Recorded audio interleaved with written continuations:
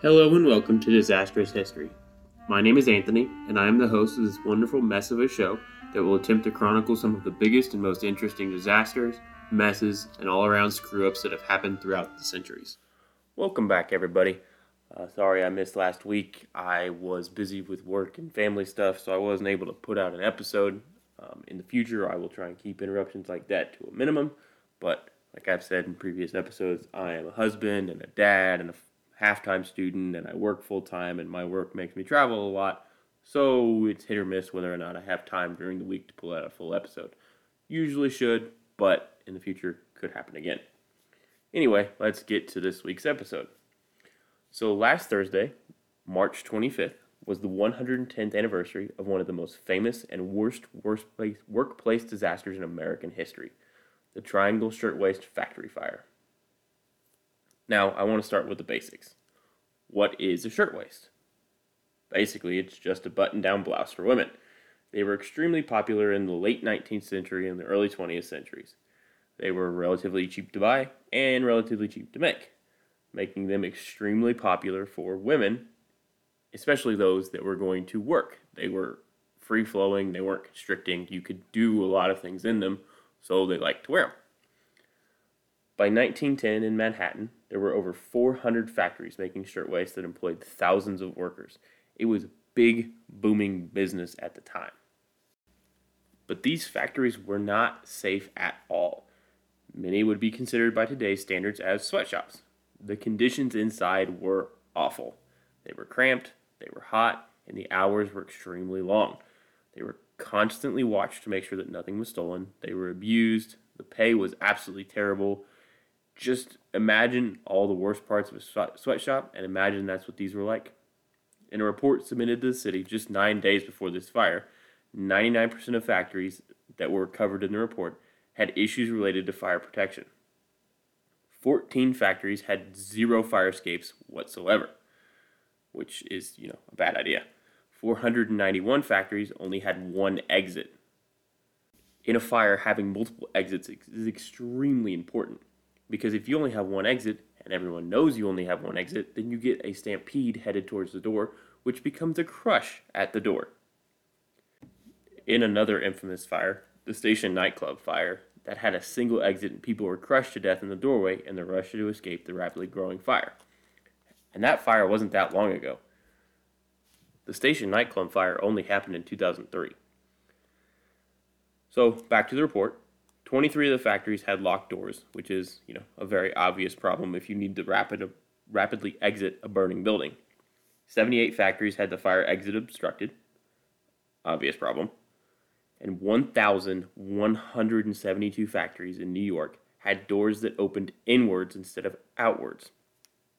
In yet another infamous fire, the Coconut Grove fire, the doors on that club opened inward instead of out. When the panicked people inside tried to get out, the doors were unable to be opened due to the crush of people trying to escape, and hundreds more died. So when they got to the door, they couldn't pull the door towards them because there were so many people behind them pushing them towards the door, it kept the door shut. It's a major problem, and it's very much against fire code in basically every building. The man who wrote the report, Dr. George M. Price, reported only a single factory had ever had a single fire drill. And that's just for garment factories in all of New York. I want to focus specifically on the Triangle Factory right now. So, the Triangle Factory was located at 2329 Washington Place in New York City. The factory itself took up the 8th, 9th, and 10th floors of the Ash Building. The 8th floor was a garment-making floor, the 9th floor was also a garment-making floor, and the 10th floor was offices for the upper staff of the company. In 1909, the Triangle Shirtwaist Factory decided that they wanted to up their insurance. So they hired a fire protection expert named P.J. McKeon. McKeon went to the factory to gauge what the risks were and what the fire risk was and all that kind of stuff. And as soon as he got to the factory, he was instantly concerned. The 8th floor was a cutting floor, had about 200 people working on it. The 9th floor, cutting floor, had 200 people working on it. The 10th floor, which was offices, had about 100 people. So between 3 floors, they had about 500 people jammed into this area. And it weren't like these were really big floors, they were relatively small areas. He was also majorly concerned that the factory had had zero fire drills and that the workers had received exactly zero training in how to respond to the outbreak of a fire. They had water pails in random places throughout, but it was hit or miss on whether or not those water pails were actually filled. And they had a standpipe, but the hose was rusted and probably broken at that point, so it was no use. They had no plan on how to evacuate people in the outbreak of a serious fire. He also found the doorway on the south side of the factory along Washington Place was frequently locked to prevent anyone from stealing items and exiting through that stairwell. Mr. McKeon impressed upon the management of the building the need for fire drills and fire safety. He had a different fire prevention expert write to the factory to set up fire drills to run. He never received word back from the factory. So who owned the Triangle Shirtwaist Factory? Well, it was owned by two men, Max Blank and Isaac Harris. Blank and Harris were both immigrants from Russia in the 1890s. Upon their arrival in the United States, they began working in the garment industry like many immigrants in the late 19th and early 20th centuries. Isaac Harris was the tailor. He began working in sweatshops to create garments and was intimately familiar with the upcoming new designs and fashions that would dominate the coming decades. Max Blank was more of a businessman. Before owning the Triangle Shirtwaist Factory, he would collect excess cloth from manufacturers and then create blouses that cost significantly less than the major manufacturers. This is how he built up enough to go into business. In about 1895, Blank married a fellow Russian immigrant whose cousin was the wife of Harris. They would meet later on and decide to go into business together. They founded the Triangle Shirtwaist Company in about 1900. Their first shop was on Wooster Street in New York City. Harris would design the shirts. Blank would travel around and convince shops to sell their product. They sold their shirtwaists for a pretty reasonable $3 a shirt. Then, in 1902, they moved to the 9th floor of the Ash Building for more space. The sewing tables were set up in such a way that the workers would have minimal chance to have conversation in an attempt to drive up productivity. By 1906, the Triangle Shirtwaist Company had expanded to the 8th floor. They quickly grew to become the largest shirtwaist manufacturer in New York City. Then they bought the 10th floor for administrative offices. And then, not long after that, they made their first $1 million in selling shirtwaists. And then Harris and Blank got the really corny nickname, the Shirtwaist Kings. Why everyone who makes it big in some business ends up being whatever they're selling kings is just really old and really tired at this point. Anyway, in order to get there, they did some awful things. First, they had a foreman watching over the workers at all times. He was there to prevent them from socializing too much or really having too much fun. He's also there to prevent them from trying to steal fabric or thread or completed shirts or what have you. At the end of each shift, the women's bags were searched before they left for the day. The doors to the stairwells were locked during the working hours to prevent theft, though I'm not sure how anyone could slip out with clothes if they were searched every day, and there was a foreman whose literal job was to watch the doors to make sure nobody left. Tables were made to be close together, but not in a way that made it so workers could do human things like make friends or have breaks. That would lower production, and God forbid we allow that to happen. It was also unbearably hot in the summer due to the windows always being closed, or freezing cold in the winter due to literally no insulation. During the trial after the fire, it was discovered that they had caught workers stealing a total of maybe $25 worth of material in the entire year before the fire. Harris stated during his questioning in the trial that he was unaware how much was stolen from the factory in the year preceding the fire, and he could not name more than 2 instances in which workers were suspected of trying to steal. His estimation of theft he gave the attorney was about $8 to $12. They were a $1 million company. They were a $1 million company in 1910. Now, I'm going to take a moment here. You don't get to making $1 million in 1910 or 1911 without having a firm grasp on your financial situation at all times. $1 million in 1910 is $27 million today, and that's a lot of money. These two men, Harris and Blank, were having their employees lock doors to prevent theft. They were searching their workers before they left in order to prevent them from stealing a $3 shirt. They had a watchman on each floor to prevent theft. In my experience investigating fires, people that paranoid about negative events like that know every single instance and the exact amount of whatever the bad thing was that happened.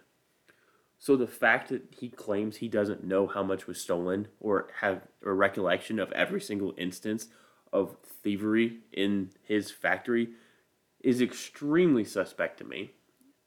And it kind of feels like he made them up just to have some kind of instance to give the jury during the trial some reasoning for having those doors locked or having those women searched at all times.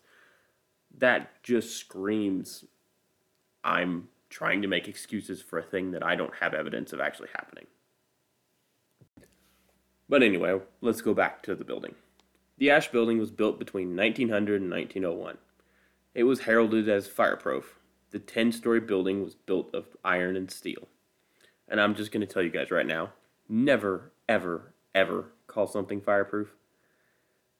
It might seem like it should be fireproof, but the second you declare your building fireproof, something terrible, terrible, terrible is going to happen.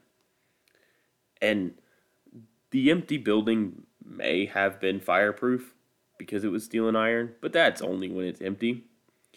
It had wooden floors, trim, and windows. The only thing fireproof about it is that it would take a while to actually collapse if it caught on fire. And it would eventually collapse if it was left to burn uncontrollably for long enough. The iron and the steel would eventually give way and it would collapse. So it's not fireproof. It is especially not fireproof if you fill the top 3 floors full of highly flammable cuts of cloth that are all over the floor, all over wooden tables, and hanging from the ceiling. If you call something fireproof without having a fuel load in it, you're going to have a bad time. The fuel load in this building was massive. And just to add to the, hey, you're tempting the fire gods here, no laws required them to install sprinklers, fire escapes, or outward swinging doors. So, of course, they didn't. But in a continuation of stupid decisions, of which there are many in this case, the architect asked for an exception to the rule of requiring 3 enclosed staircases for buildings over 10,000 square feet. And he got that exception. But in an effort to be charitable, I guess, he decided to add a fire escape on the rear of the building. I say fire escape. That's a generous term. More like rickety death trap. Literally. The stairwells that they decided were enough protection were only about 2 feet 9 inches wide. More or less just wide enough for a single person to go up and down, or 2 people to be able to squeeze past each other if they both stand up against the wall and shimmy. But those staircases only ended about 1 step width, which is about 12 to 13 inches, give or take, from the doors, which means that the doors could not swing out. They could only swing in. So we've covered that this is basically a giant fireball death trap that's just waiting to burst into flames and, kill everyone inside, because it's a death trap. But that's only if there's a fire. A fire would be unprecedented, right? Well, turns out no, it would not be. The fire on March 25th, 1911 wasn't even the first fire at the Triangle Factory, or the second, or the third. During the trial after the disaster, it came out that the Triangle Shirtwaist Factory had 5 previous fires. Harris and Blank only made insurance claims on 2 of those fires. 3 of the fires they decided the damage wasn't worth an insurance claim. One may have been caused by a discarded cigar in a cutting basket. Harris himself observed the fire and carried the basket to the middle of the room where they put it out using water buckets. In the remains of the basket, he claimed to find the remnants of a cigar. He proceeded to fire the doorman he suspected of setting the fire. The first fire they claimed insurance on happened April 5th, 1902. The insurance claim was for $19,142. That is $585,000 today. That is a lot of money. But Harris claimed to have no idea how much the claim was. Considering that would be a sizable loss, even today, I find that to be highly suspicious. It was the same with the other insurance claim, which was a smaller loss. That fire occurred on November 1st, 1902. That insurance claim was for $12,905, which is just about $400,000 today. That is a huge loss. I would know. I work in the insurance fire industry. That is a big loss even now. But again, Harris claimed to have no memory of the claim amount or anything about the fire at all, really. And then the prosecuting attorney just kind of moved on from it, which is a really confusing choice. When the defendant admits they've had 5 previous fires in one building, you need to follow that lead. Why are you having these fires? Where did they start? What caused them? What have you done to prevent more fires? What failed in this instance that led to the current fire? The attorney really dropped the ball here. He absolutely should have followed this thread for significantly longer than he did. It could potentially have led to evidence that Blank and Harris were purposefully ignoring fires in their factory and could have prevented this tragedy. They could have installed sprinklers. They could have had more fire escapes installed, or at least had the one installed fixed and actually told their workers it was there. They could have, not locked the doors, but they didn't do any of that. There had been warnings. There had been reports. There had been requests. Harris and Blank ignored them all. And that series of choices to ignore those warnings eventually came to what is known as the Triangle Shirtwaist Factory Fire. The day was March 25th, 1911. It was a Saturday. The day started out a normal one, maybe even a little happy. One worker, Mary Domsky Abrams, was working on the 9th floor that day. She recalled most of the 9th floor being happy and jubilant for most of the day. One of the other workers on the 9th floor, a young girl named Esther, had received a diamond ring from her fiancé the night before. So all the girls on the floor were singing and having a good time, which is pretty impressive considering they worked in an absolute death trap sweatshop. But one thing struck Mary as odd that day. While she was talking to some friends before the shift started, she noticed that the pails that were supposed to hold water in the event of a fire were empty.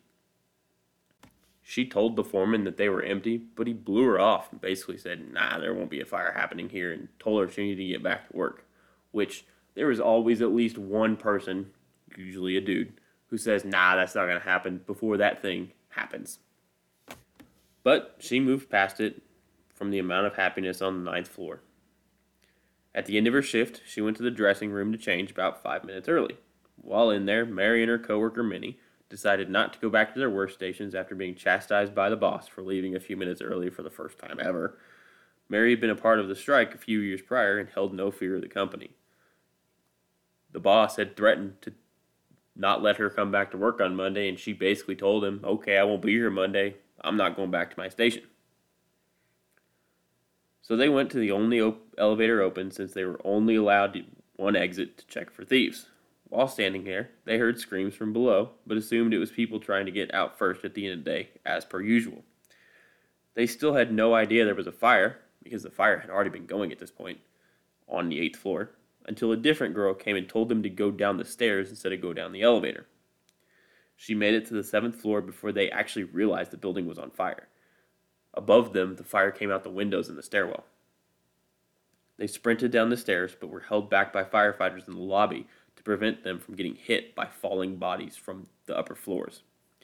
And that's got to be an insane turn of events. You go from a normal day leaving work to seeing a fire explode out a window while sprinting down the stairs to being stuck inside the lobby in the building because the firefighters are afraid you will die from people jumping from 120 feet above your head.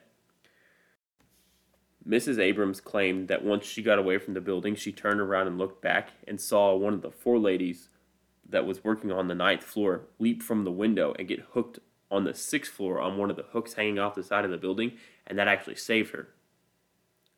She also claimed to witness 10 men attempt to create a human ladder to save girls stuck higher up in the building, but she stated those men were unable to hold the weight and collapsed, which killed all 10 men.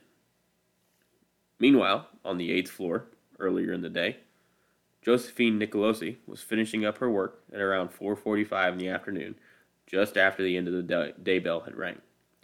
She was looking towards the cutting table where she saw a small match burning on the table. The cutter standing there, Sal Marchese, yelled at her that there was a fire, but he had joked with her so much in the past that she basically accused him of being a liar. But not long after she had yelled back at him, "Now you're just messing around yet again," Marchese attempted to throw a pail of water on it, but right before the water hit the fire appeared to explode up and out, and it filled the room rapidly. She panicked and ran to the window in an attempt to jump, but pulled herself back at the last second out of a fear of falling. And I can't blame her. Jumping 120 feet out of a building has got to be terrifying, no matter what's behind you.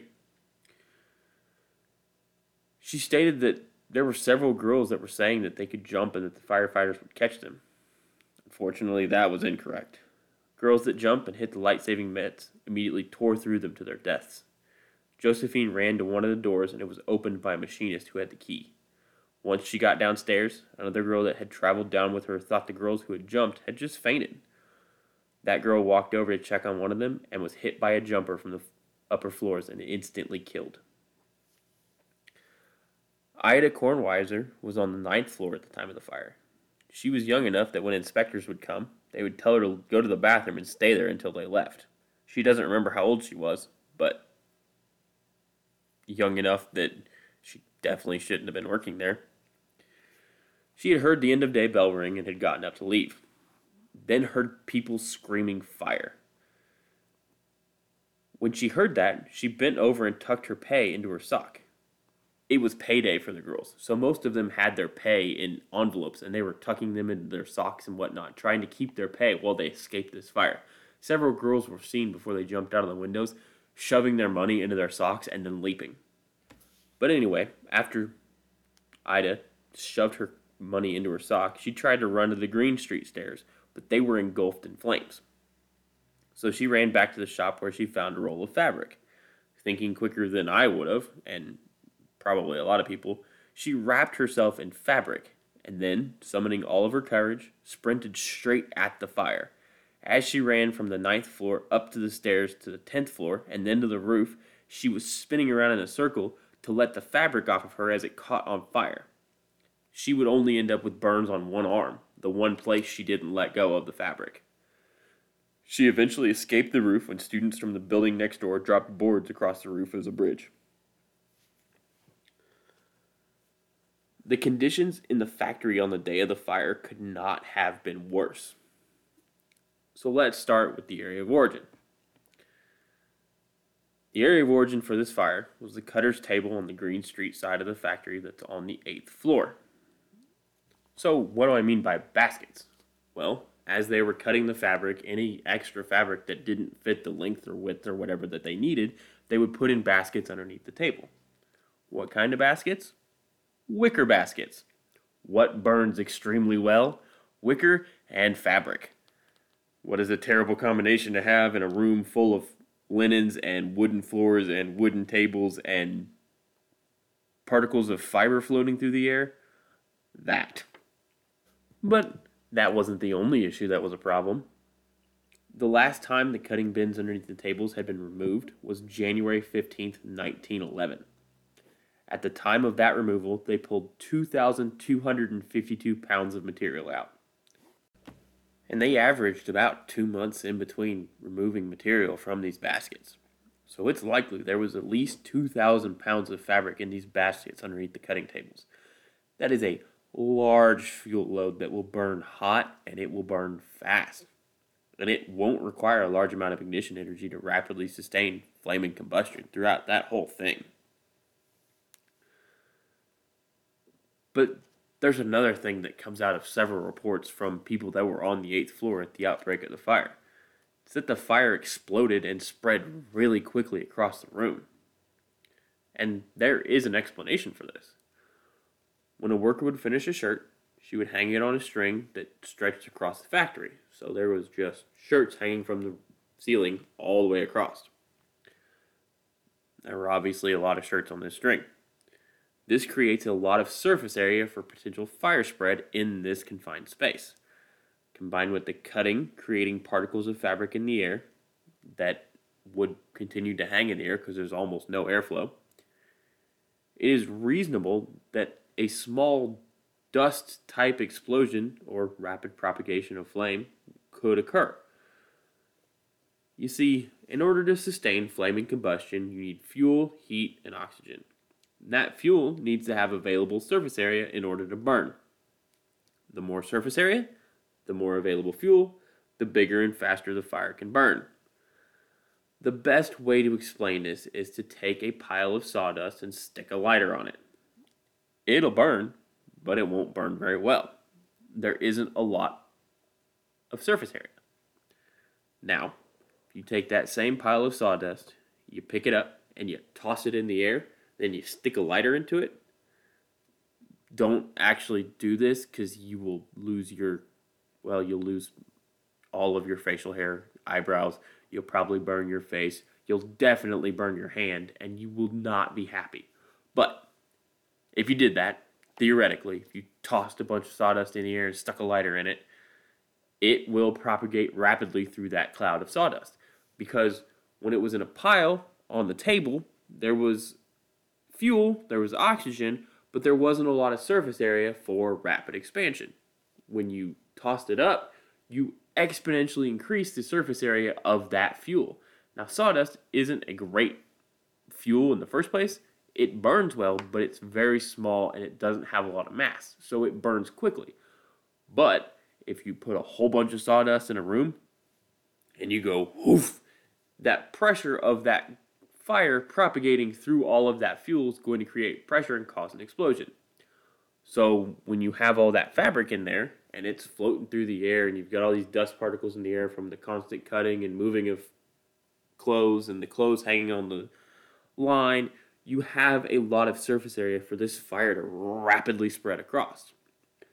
A small dust type explosion is very possible, if not explosion, then a very rapid propagation of flame, because if you do the sawdust thing in a small area, or I'm sorry, not in a small area, in a garage that's got a big area, you stick flame into it, it'll just go and it'll go out. But it's very possible that that's what happened in that floor and caused the entire floor to catch on fire so quickly. Not long after the first report of the fire, the 8th floor attempted to call the 9th floor to let them know there was a fire. No one on the 9th floor answered. The 10th floor fortunately did answer, and they were able to evacuate to the roof, then climb across the ladder to the building next door. That ladder was dropped down to the building by a class of students in the building owner. Both owners, Max Blank and Isaac Harris, were on the 10th floor at the outbreak of the fire. All but one person survived from the 10th floor. The 8th floor workers managed to break down the doors to the stairwells and escape. But this left the 9th floor workers in a bind. There were 4 potential exits from the 9th floor: the Green Street stairs, the Washington Place stairs, the elevators, and the fire escape. The Green Street stairs were unusable due to fire.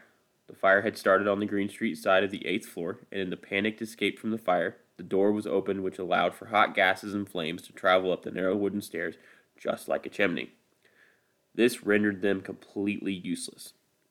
They were also already packed full of people trying to escape the 8th floor, and it was only 2 foot 9 inch wide, so there wasn't a lot of room anyway. So that leaves us with the Washington Place stairs, the fire escape, and the elevators. The fire escape should have done the job, but partway through them trying to escape, it collapsed, killing all 20 people standing on it. It was poorly maintained, it was rusty, and quite possibly broken before the fire. It just could not hold the weight.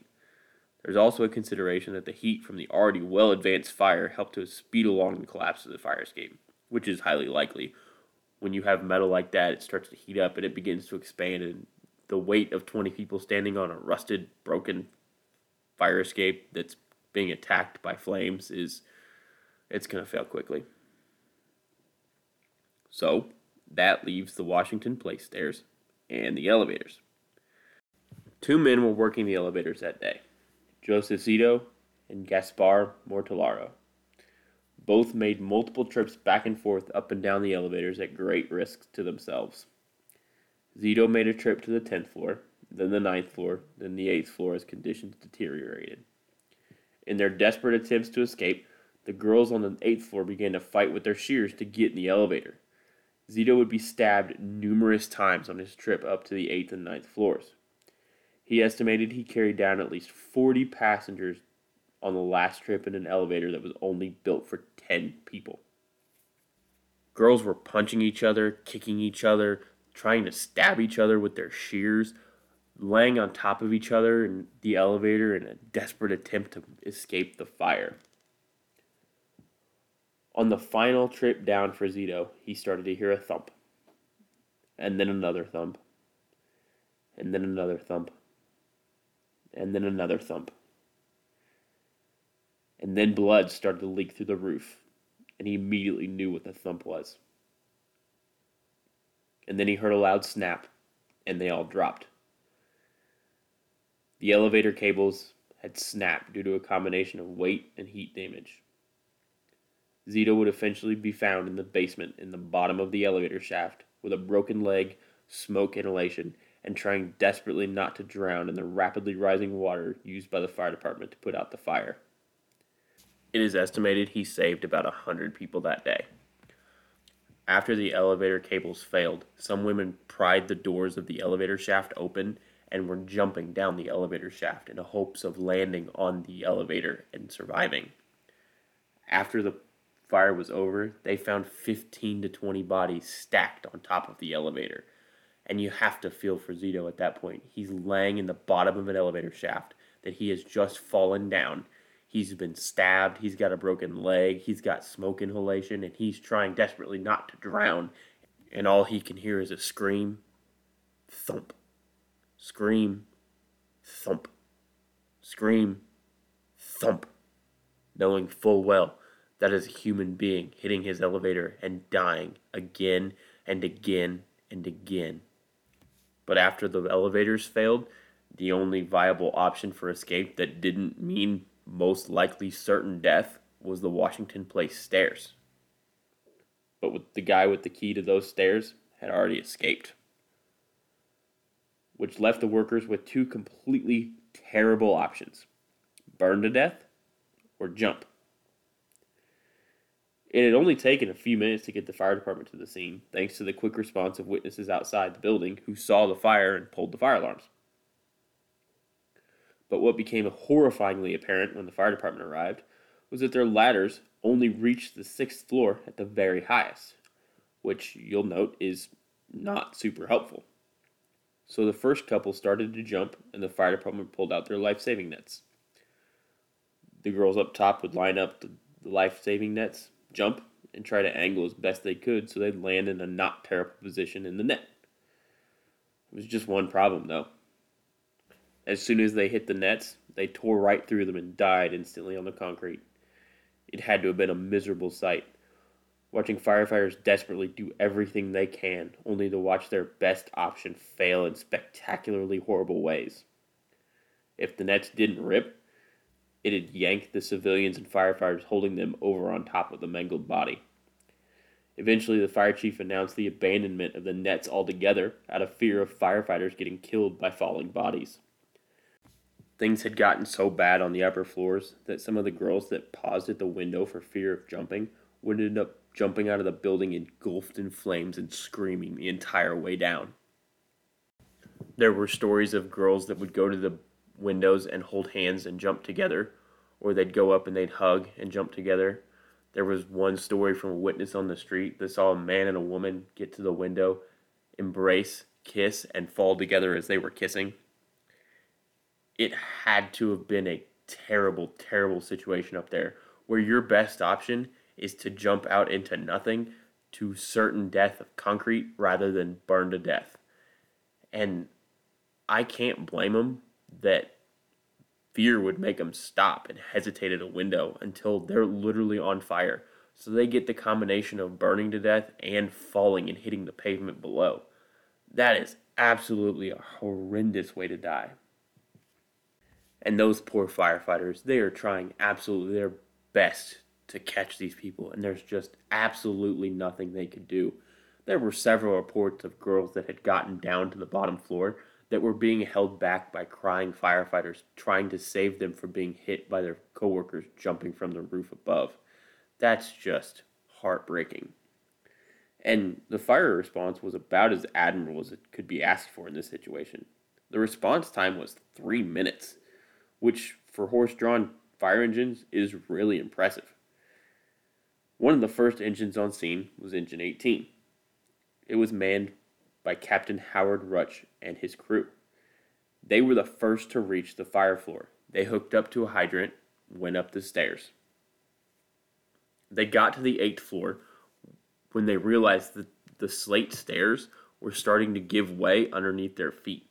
And they realized that they couldn't get up to the 9th floor unless they put the 8th floor fire out first. Otherwise, the fire was just going to collapse the floor underneath them as they tried to put the 9th floor out. It took about 10 minutes of fighting to get the 8th floor fire under control. And you have to remember, this is without any sort of self-contained breathing apparatus. They just pulled up their collars, pulled down the flaps on their helmets, and went in. They did their best not to get close enough to burn themselves, but still be inside where they could put water on the fire. That is some serious, serious courage. They're in a rapidly expanding fire with a massive fuel load, and they're going in without a mask, without air, to put this fire out and try to save lives. It would only take about 10 more minutes after they put the 8th floor out to get the rest of the fires under control. And once the fires were contained, even more horror was revealed. 146 people lay dead. It took hours to get the bodies out of rooms that were stacked on top of each other where they tried to hide for this fire. All of the bodies were taken to Misery Lane to be identified. Misery Lane is named Misery Lane from a previous fire on board the passenger steamship the General Slocum, which caught on fire and burned in the East River of New York City and killed over 1,000 people. Those bodies were brought to Misery Lane for them to be identified, the same as the Triangle Shirtwaist factory fire. Misery Lane is really living up to its name, unfortunately. 123 women died and 23 men died. All victims died from blunt force trauma, asphyxiation, or burns. The official cause of this fire was ruled to be discarded smoking material, and that makes sense based on what we know about the fire. A cigarette or a match being discarded carelessly underneath the table into the baskets makes a lot of sense for how the fire grew and where it grew from. The electric sewing machines were probably not a competent ignition source. They would have been off at the time of the fire since it was quitting time and most people were getting ready to leave after having just been paid. The only other explanation that was ever put forward was arson. But arson doesn't really make sense for the owners because the risk of having the doors locked and losing employees combined with the PR hit from losing all those employee deaths doesn't really make sense to set the fire. Also, they were on the 10th floor at the time of the fire, and it really doesn't make sense to set fire to your own building while you're 2 stories up and you have no way to get out. My personal opinion was that it was a discarded match rather than a cigarette, because the match has a much faster ignition time than a discarded cigarette, and discarding a not completely extinguished match into that pile of fabric would make it go really quick. In the aftermath of this fire, the 2 owners, Isaac Harris and Max Blank, were charged with 7 counts of manslaughter and put on trial. The trial sought to prove that the owners knew the doors were locked and that there was inadequate housekeeping of materials within the factory and inadequate fire prevention. Harris and Blank were found not guilty. The trial took 23 days. The jury deliberated for just 1 hour and 50 minutes. The attorney for Harris and Blank had an interesting defense planned. His entire plan was to object to as many fact-finding questions as possible, then force the survivors to tell their story over and over and over again. By objecting to reasonable questions for discovery of facts, he hoped to confuse the jury and muddy the waters. So if he's objecting to finding out how much fabric is underneath the tables and says it's immaterial or unimportant or whatever his objection is, it confuses the jury to think, well, maybe that's not really important in this case because they're not experts on fire, so they don't know what needs to be discovered or what needs to be talked about to prove manslaughter in this case. Why the prosecuting attorney didn't really have a response to this, I'm not entirely sure. And then, by forcing the survivors to tell their story over and over and over again, he hoped to bring the appearance that they had been fed their stories by the prosecution, since the stories did not change much at all, retelling them each time. Why this would work on anyone is beyond me. If your story doesn't change after you've told it 14 times, you're probably telling the truth. Because if you're lying, you start to forget those little details. So if you are being force-fed a story from the prosecution, those details that are important to a story, especially if you're using the same kind of descriptions over and over again, you're going to start to change those because they're going to change in your mind because it's not actually what happened. But somehow this worked, and Blank and Harris got off more or less scot-free. They had a reputation hit, but it wasn't that bad. They continued to operate garment factories. After the fire and during the trial, Blank and Harris would be accused by numerous workers of bribery in an attempt to get them to change their stories. Blank and Harris would eventually settle civil suits and pay $75 per death. But they would not change their ways. Just days after their fire, their new factory is found to not have adequate fire protection or egress routes. In August 1913, Blank would be charged with locking the doors to his factory during working hours again. He would be fined a whole whopping $25, and the judge openly apologized to him for the trouble during the trial.